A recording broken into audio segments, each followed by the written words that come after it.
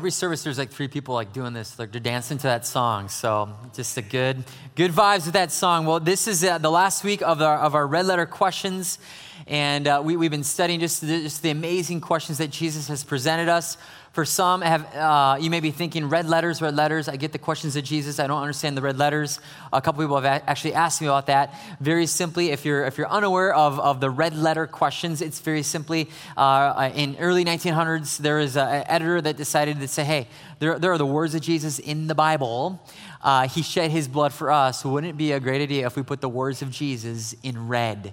So for some of you have a red letter edition Bible, and when you open it up and you see the actual words of Jesus, they're written in red. And so there it is. For some that maybe you've been wondering, why is it red letter? There's the answer. I'll say this, if you don't have a Bible, we'd love to give you a Bible. And so please stop by our Welcome Center, grab a Bible. You need a Bible. For some, you're looking to go deeper. I encourage you, grab a study Bible. Get a good commentary study Bible. Go deeper with God's Word. Get some historical perspective, some commentary that helps the word come alive to you. So last week, Pastor Rob shared a question. Who do you say I am? Jesus was talking to his disciples. He asked the question, who do you say I am? Peter said, you are Messiah. You are the Son of God. Jesus said, you are right. And so we discovered last week that Jesus, again, foundationally speaking, he is the Son of God. He is the Savior. We believe who he says he was.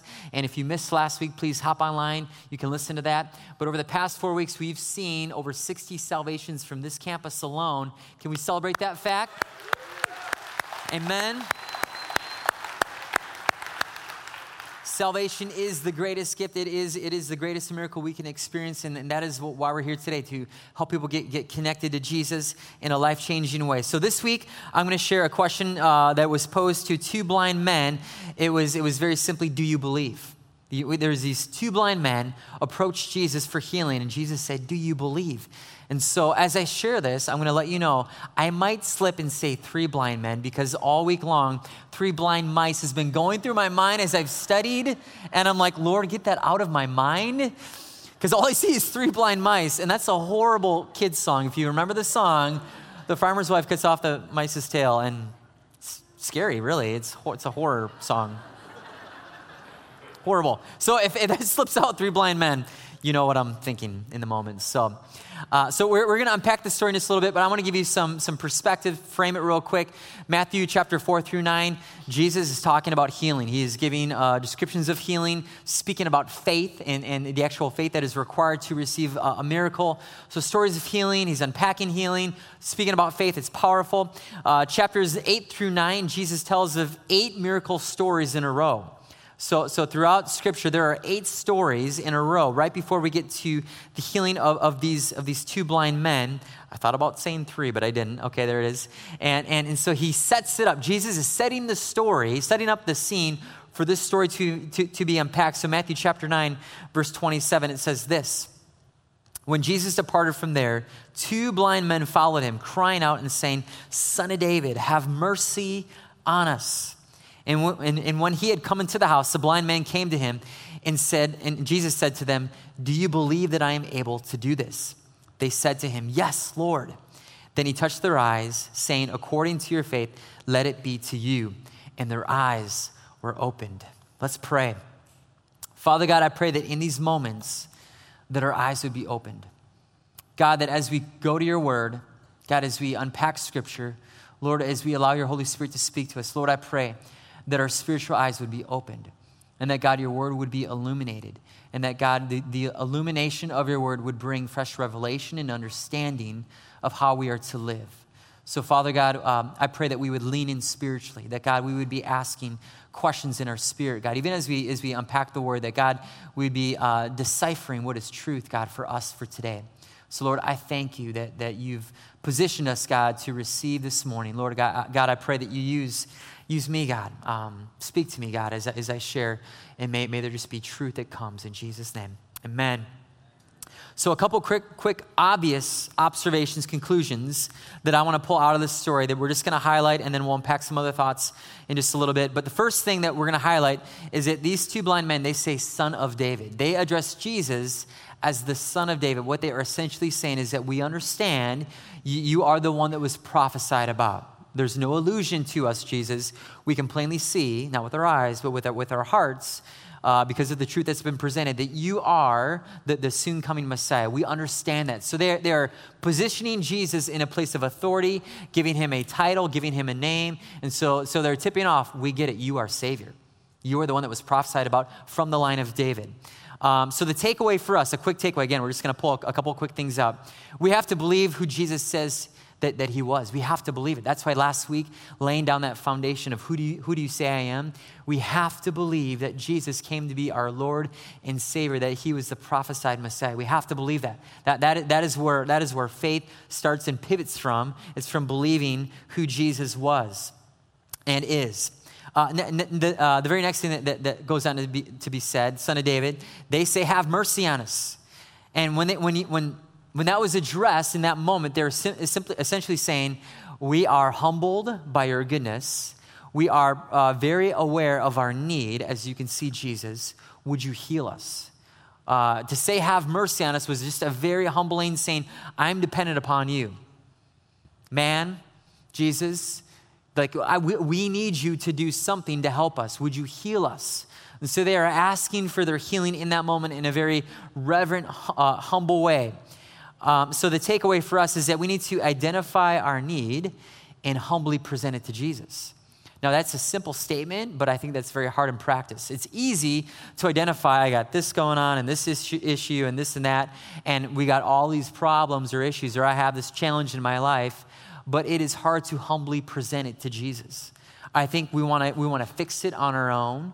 We want to try to figure out the solution and the outcome on our own. And we may give Jesus a glimpse of what the problem is, but we want to try to figure it out in our own strength. And Jesus wants us to humbly present it, give it all to him. He wants us to say, Jesus, here it is. Here's my need. I give it to you, identify it, and I humbly present it to you. Last thing I'm going to touch on is Jesus asked very simply, do you believe that I am able to do this? Do you believe? Jesus is asking the question of these two blind men who've already addressed, you are the Messiah, you are our Savior. We identify that you have healing power. So they've already stated all of the things that Jesus then is almost in a strange way saying, okay, I get it, but do you believe? And they're like, yes, Lord, of course we do. We wouldn't be here. We wouldn't have walked into this home that we don't live in if we didn't think that you could heal us. We believe. So Jesus is posing a question, kind of a unique question, but very simply he's saying, do you trust me? I get that you see that I am Messiah. I get that you see my healing power. But in this moment, do you trust me with your life? Do you trust me with your need? And he's cutting to the chase. It's not about the miracle that I can do. It's about the trust that you have in me. Do you trust me? And so these two blind men are like, yes, Lord, we do, because you're everything. Like we don't have a choice. Like either you're our Messiah and you're our healer, or we're lost and we're broken. Jesus, you're everything. And so we have to resolve that in our own hearts that, Jesus, we believe, we have a belief that you can do the impossible.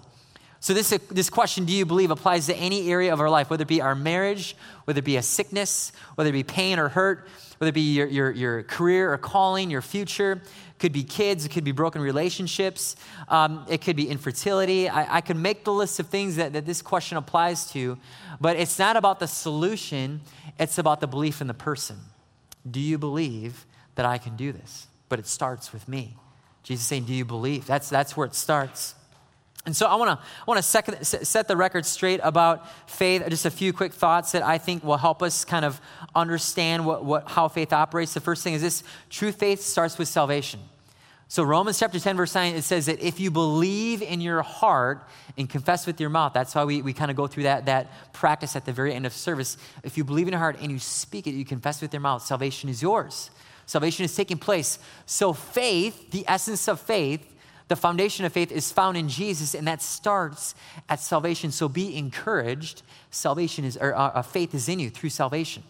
If you've declared with your mouth and believed in your heart that Jesus is your Lord and Savior, then faith is in you. The faith for your miracle is already there. I truly believe that because of that faith in salvation through Jesus, faith is in you. So great faith, big faith, miraculous faith is not about mustering up more. It's not about, oh, can I just muster up another 26% of faith to receive that miracle? It's not about trying to conjure up more faith, because that's, how do you work with that? Jesus never went around quantifying people's faith. Jesus never said, if you only had 2% more, just a pinch, just a touch, I'd do it. There's no story like that in Scripture. So it's not about conjuring up more. Faith is already in us. Matthew chapter 17, verse 20 says, or talks about, I should say, I'm going to paraphrase it. It talks about having the faith of a mustard seed that could move mountains. How big is a mustard seed? It's tiny. It's the size of a pinhead. I'm not calling you a name. I'm just saying it's the size of a pinhead. It's tiny. It's minuscule. It is so tiny. So when you think about what Jesus was saying, if you have the faith of a mustard seed, you can move mountains. That's significant. He's saying the faith that is needed is small. It's not this unattainable, audacious faith. It's a small amount of faith that is already in you. So for some, we think that we got to have this like monstrous amount of faith to move mountains, to see the breakthrough, yada, yada, yada. We think it's got to be this amazing, conjure it up. Jesus is saying very simply, it's really small. It's really just a small, tiny amount. And that's all you need. And again, sometimes we kind of blow up faith and we make it sound so unattainable, but really it is small. Last thing I'm going to hit on, not everyone that has great faith gets healed or sees a breakthrough, but everyone needs faith. Not everyone that has this amazing faith receives their miracle or their breakthrough, but we all need faith. We all have to have faith in action and flowing in us. So back to our two blind men. If they had the ability through their faith to receive their healing, wouldn't you want some of their faith? Wouldn't you be inspired and questioning what was it about their faith that allowed them to receive their miracle to see? Because there's areas of my life that I have a miracle that I need sight in. I need a breakthrough. I need Jesus to show up and to do what only he can do. Jesus, I need a miracle. So when I look at these stories of faith and of miraculous power, hopefully that stirs up within us like, how is this possible? What am I missing? Because I'll be honest with you, the tension in this story and in stories of miracles is that there are things that we are praying for, there are areas of need, there are breakthroughs that we need, and we feel like we're spinning our wheels. We're praying and we're asking and we're saying, Jesus, why isn't this happening? And I'm believing in faith. And we can have that dialogue with Jesus, but the tension is that like there's something missing. I've been in that spot before where you're believing for something, and it's like you're running uphill, and it's hard work, and you don't feel like you're getting anywhere, and you're like, Lord, what am I missing? Like, where is the disconnect? I don't know what more I need to do, but there is something missing. There's a tension there. And so I just want to unpack a few things, but I want to give you a very simple analogy. I have a friend here at the campus. His name's Larry. Larry has a lot of guns. Okay, so Larry asked me to go shooting with him. I've shot a few BB guns before, a pistol before. Larry has a lot of guns, so Larry took me and he's going to teach me how to shoot, right? So a couple months ago, we're shooting guns at Gander Mountain, and it's fun, but for 45 minutes, I'm sitting there shooting the gun, and my gun's doing this. And Larry's screaming at me, what are you doing? Like, you're doing it wrong. I'm like, Larry, I got a gun in my hand. Be quiet. And we're going at it. Bullets are flying everywhere that way.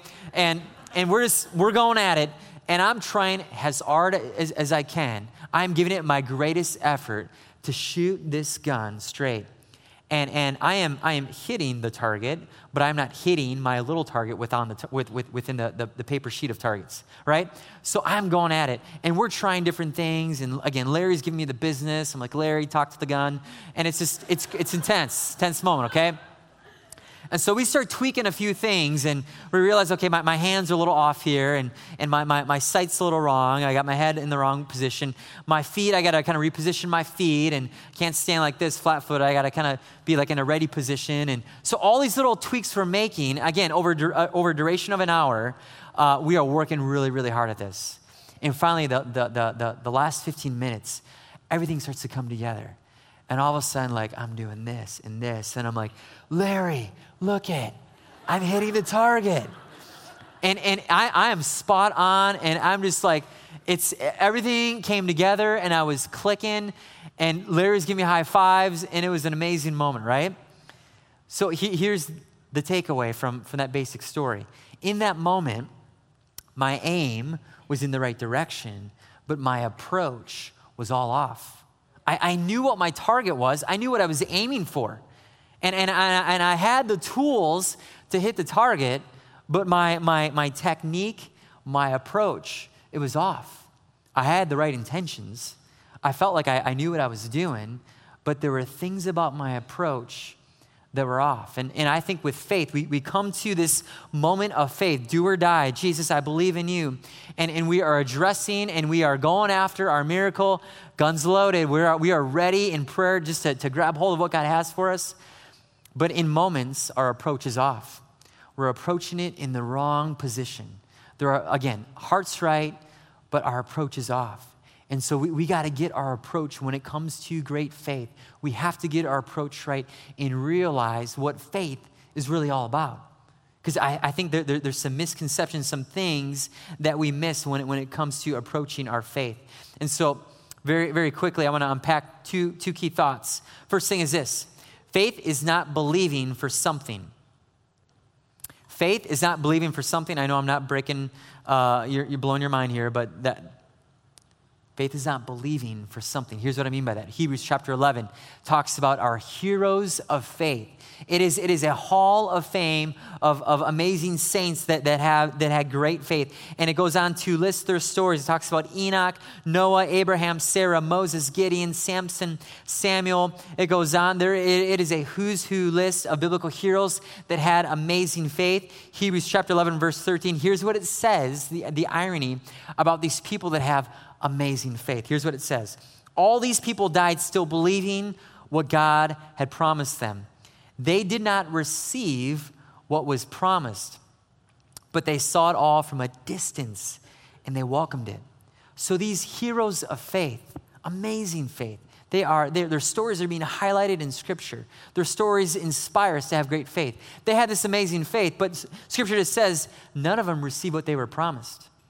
They didn't receive their miracle, but yet they had this amazing faith. So is faith all about believing and receiving?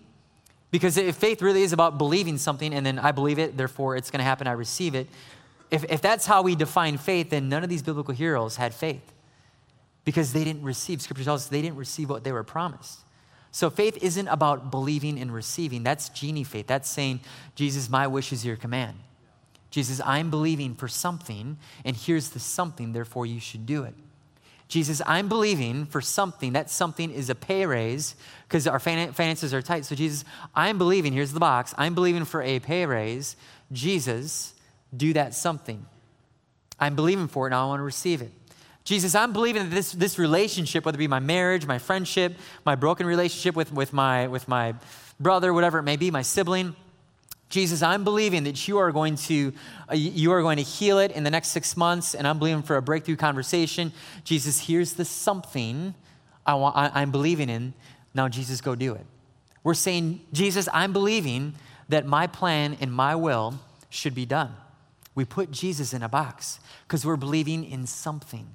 And again, that's not faith. Now, that may be an illusion of like, well, shouldn't that be? Like, yes, that could be the target, healing and restoration, maybe even illnesses or breakthrough, job, whatever.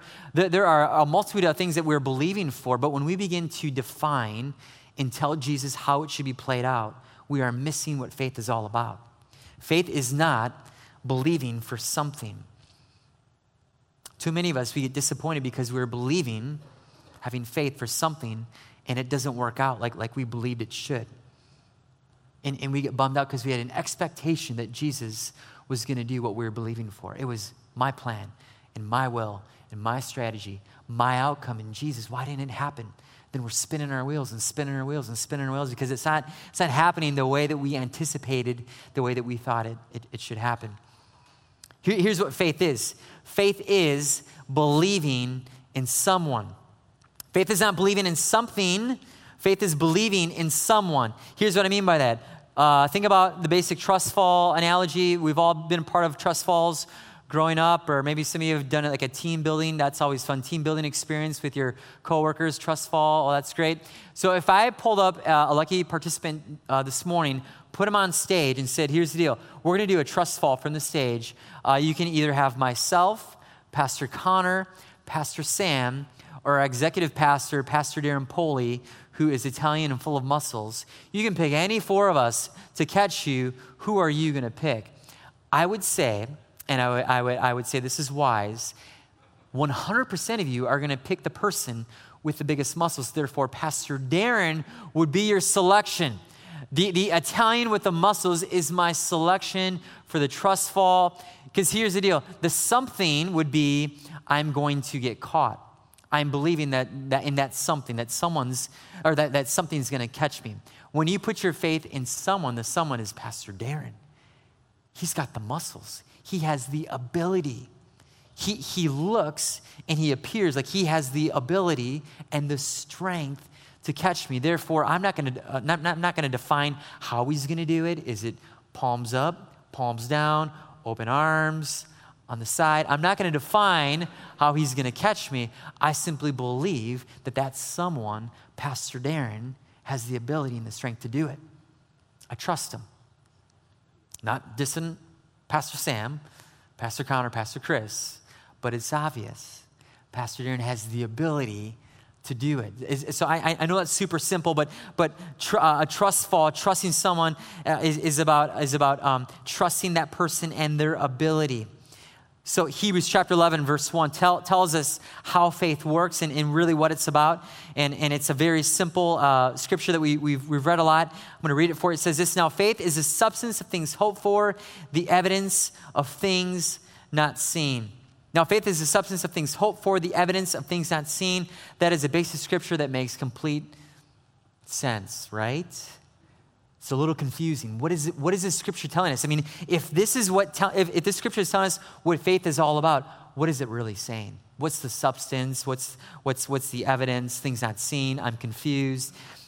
Hebrews 11 verse 3 has a key word in it, and this word is substance. This word is used only 5 times throughout the New Testament, and in Hebrews chapter 11 verse 3 uses the same word that we find in Hebrews chapter 11 verse 1.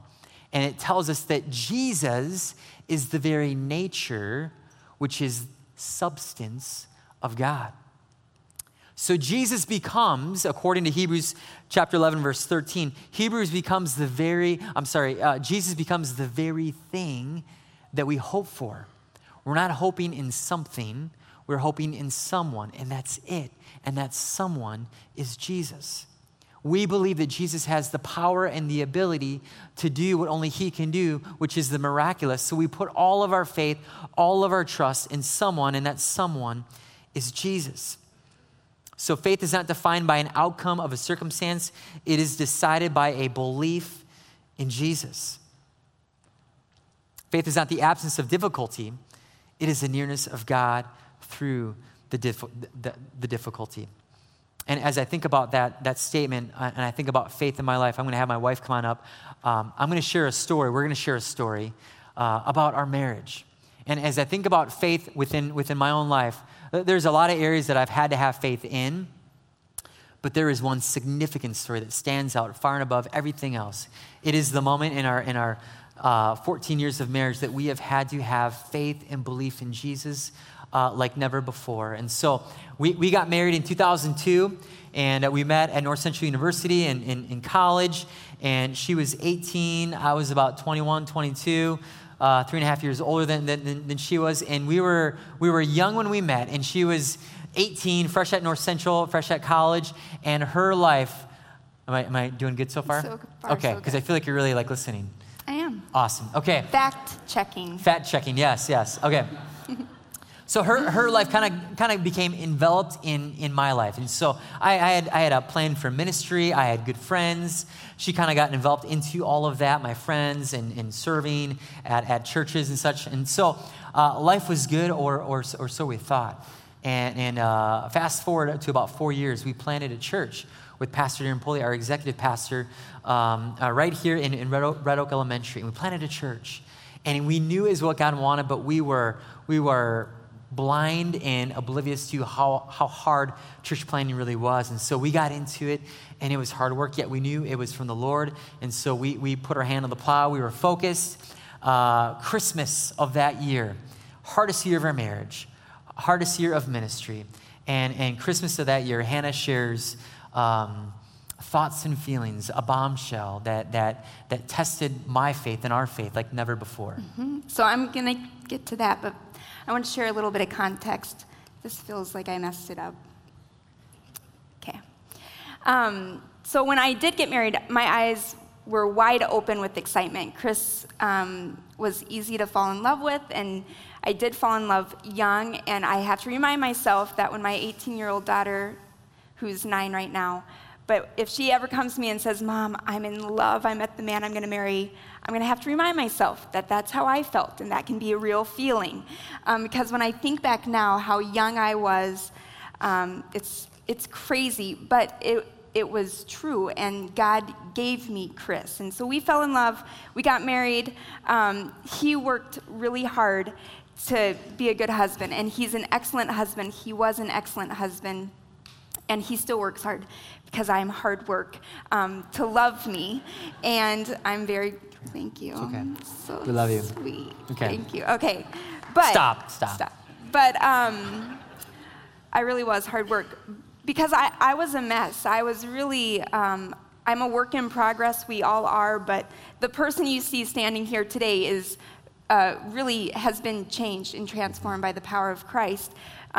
Even though I was a Christ follower and I was living for the Lord and I believed with all my heart in who God was and the promises he had for me, I was still a mess, and he was still wanting to shape things in me and define things in me. And I was an internal processor, so I internalized every thought, every feeling, every emotion. I just kept it all internal and didn't communicate. I stuffed things because I thought in order to support my husband and where he's at and the things he's going through, I need to kind of stuff what I'm going through and my emotions and my feelings, and that was how I felt I supported him best, was by not sharing my mess with him, but letting me figure out my own mess. And so instead of in my mess, and when we were church planning and things started getting really hard and life started getting really messy, instead of keeping my eyes fixed on Jesus, I kept my eyes fixed on the mess.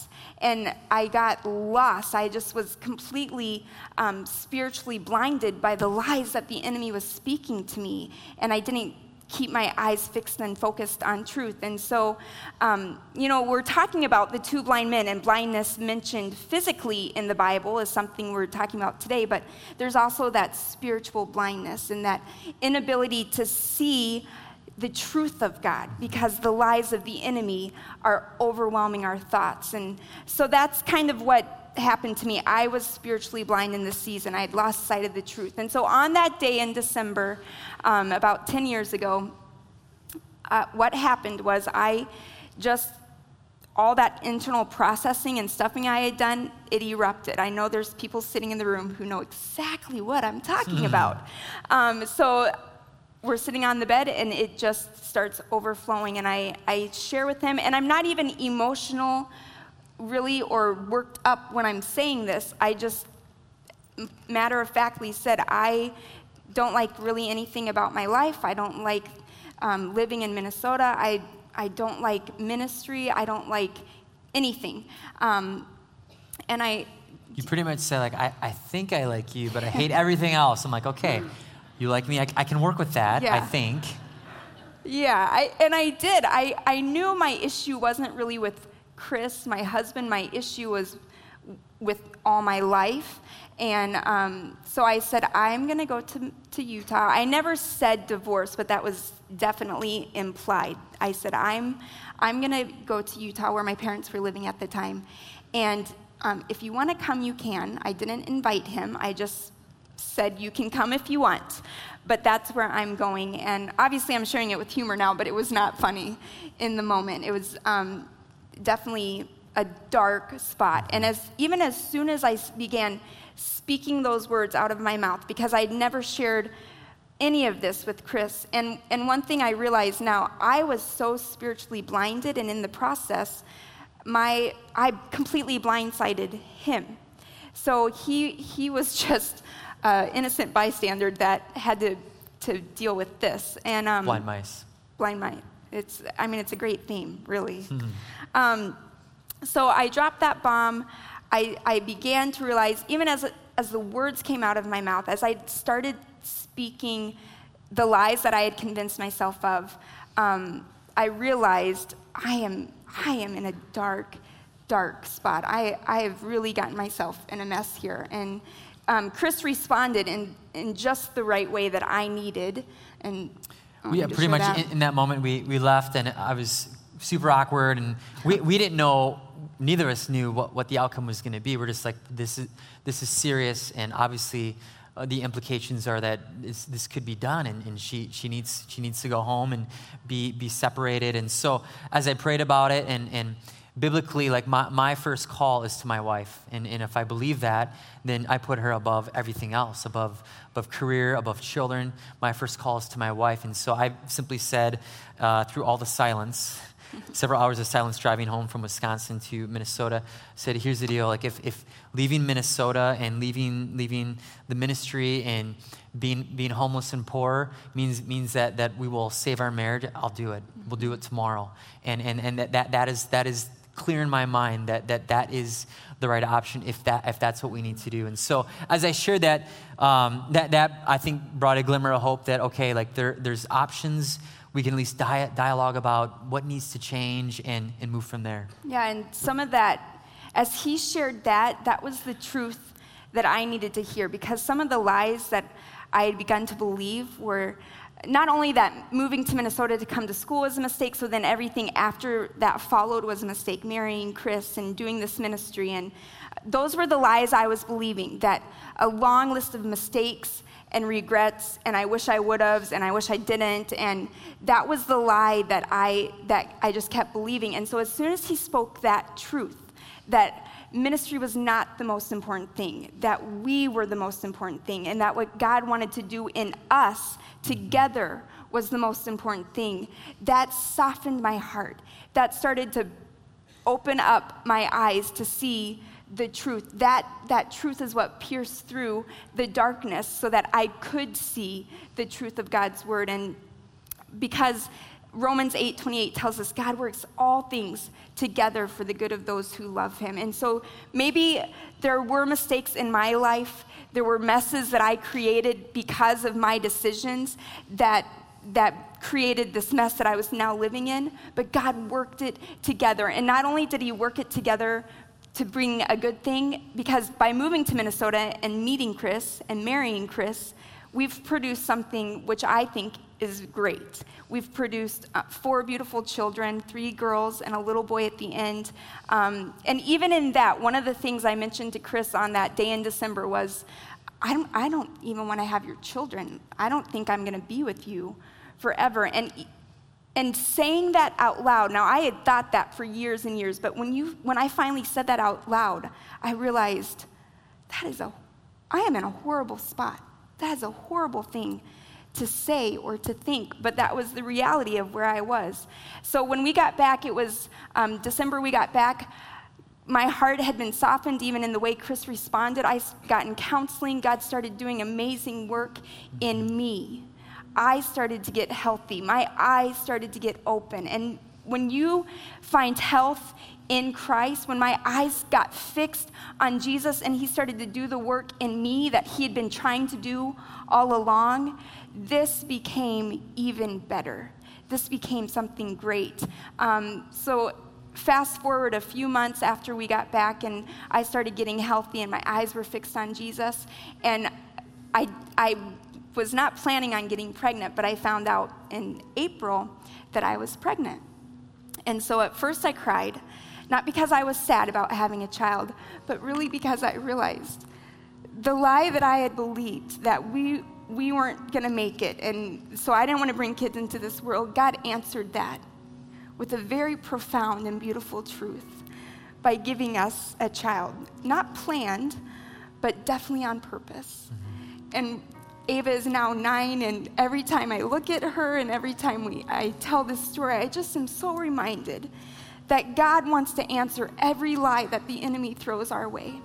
He wants our eyes to be fixed so completely and fully on him that when we look at him, we experience that saving grace of our Savior. Because when our eyes come off of our Savior, we're prone to that spiritual blindness. We're prone to not see the grace that Jesus is extending through every mess in our lives, but we see the mess. When our eyes are fixed on the mess, that's what we see. But when our eyes are fixed on Jesus, when our eyes are set fully on the truth, we see the grace that he gives us. And one thing I love about the story of the two blind men is that when they said, yes, Lord, we believe you can do this, and they were healed, do you know the first thing they saw was Jesus? And when your eyes are opened to the truth of God, you see Jesus. That's and right. Some of you today are going to see Jesus in a new way for the very first time.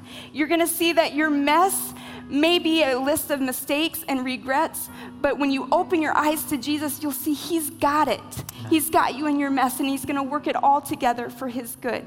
Amen. Well said.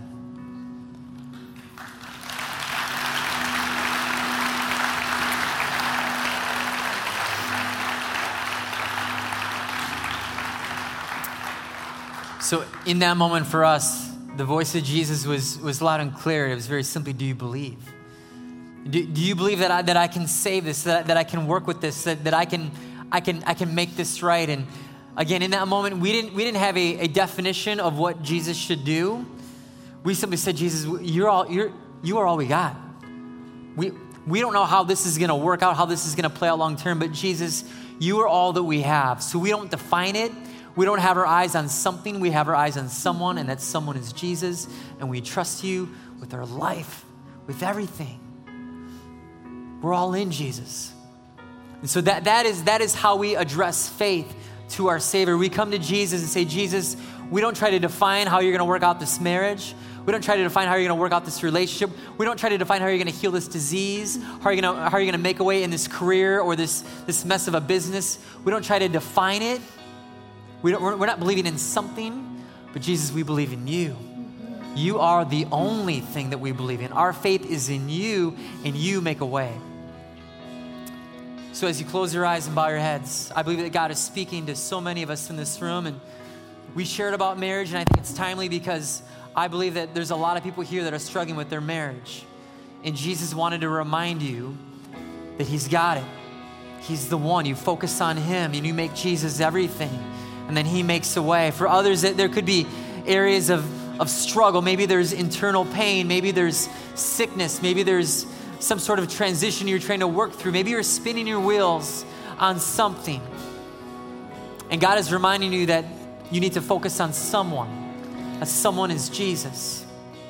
So Father God, I pray for everybody in this room, Lord God. I pray that faith would rise up. Lord, I pray, may we identify that the faith of a mustard seed is all that it takes to begin to move mountains, to begin to see you more clearly. So Jesus, I pray that you give us faith to believe for breakthroughs in areas that we need it. Lord, I pray that we will identify the need and surrender it to you, Jesus. That we will present it to you in a humble way, knowing that Jesus, you are the one that has the answers. You have the solutions, and we trust you with everything in Jesus' name. And God, we pray for the eyes to be open this morning for those of us who have been living in darkness or living with a spiritually blind heart. God, would you open our eyes? May we fix our eyes to you, Jesus. We are here and we're ready to hear from you, God. I pray, God, that you would do things in our life, in our own hearts, in our own minds that would awaken us to the truth. God, we pray that the lies that we've been believing and have been living in would be gone, and that your truth would pierce through that darkness that we find ourselves in. God, I pray that the mess that we may find ourselves in would be fixed on you, God, that we would bring our burdens to you, that you make our burdens light. You carry them as we bring them to the cross, God. I thank you that your saving grace is in this room, that you want to be our Savior. You want to rescue us from our mistakes. You want to rescue us from our regrets.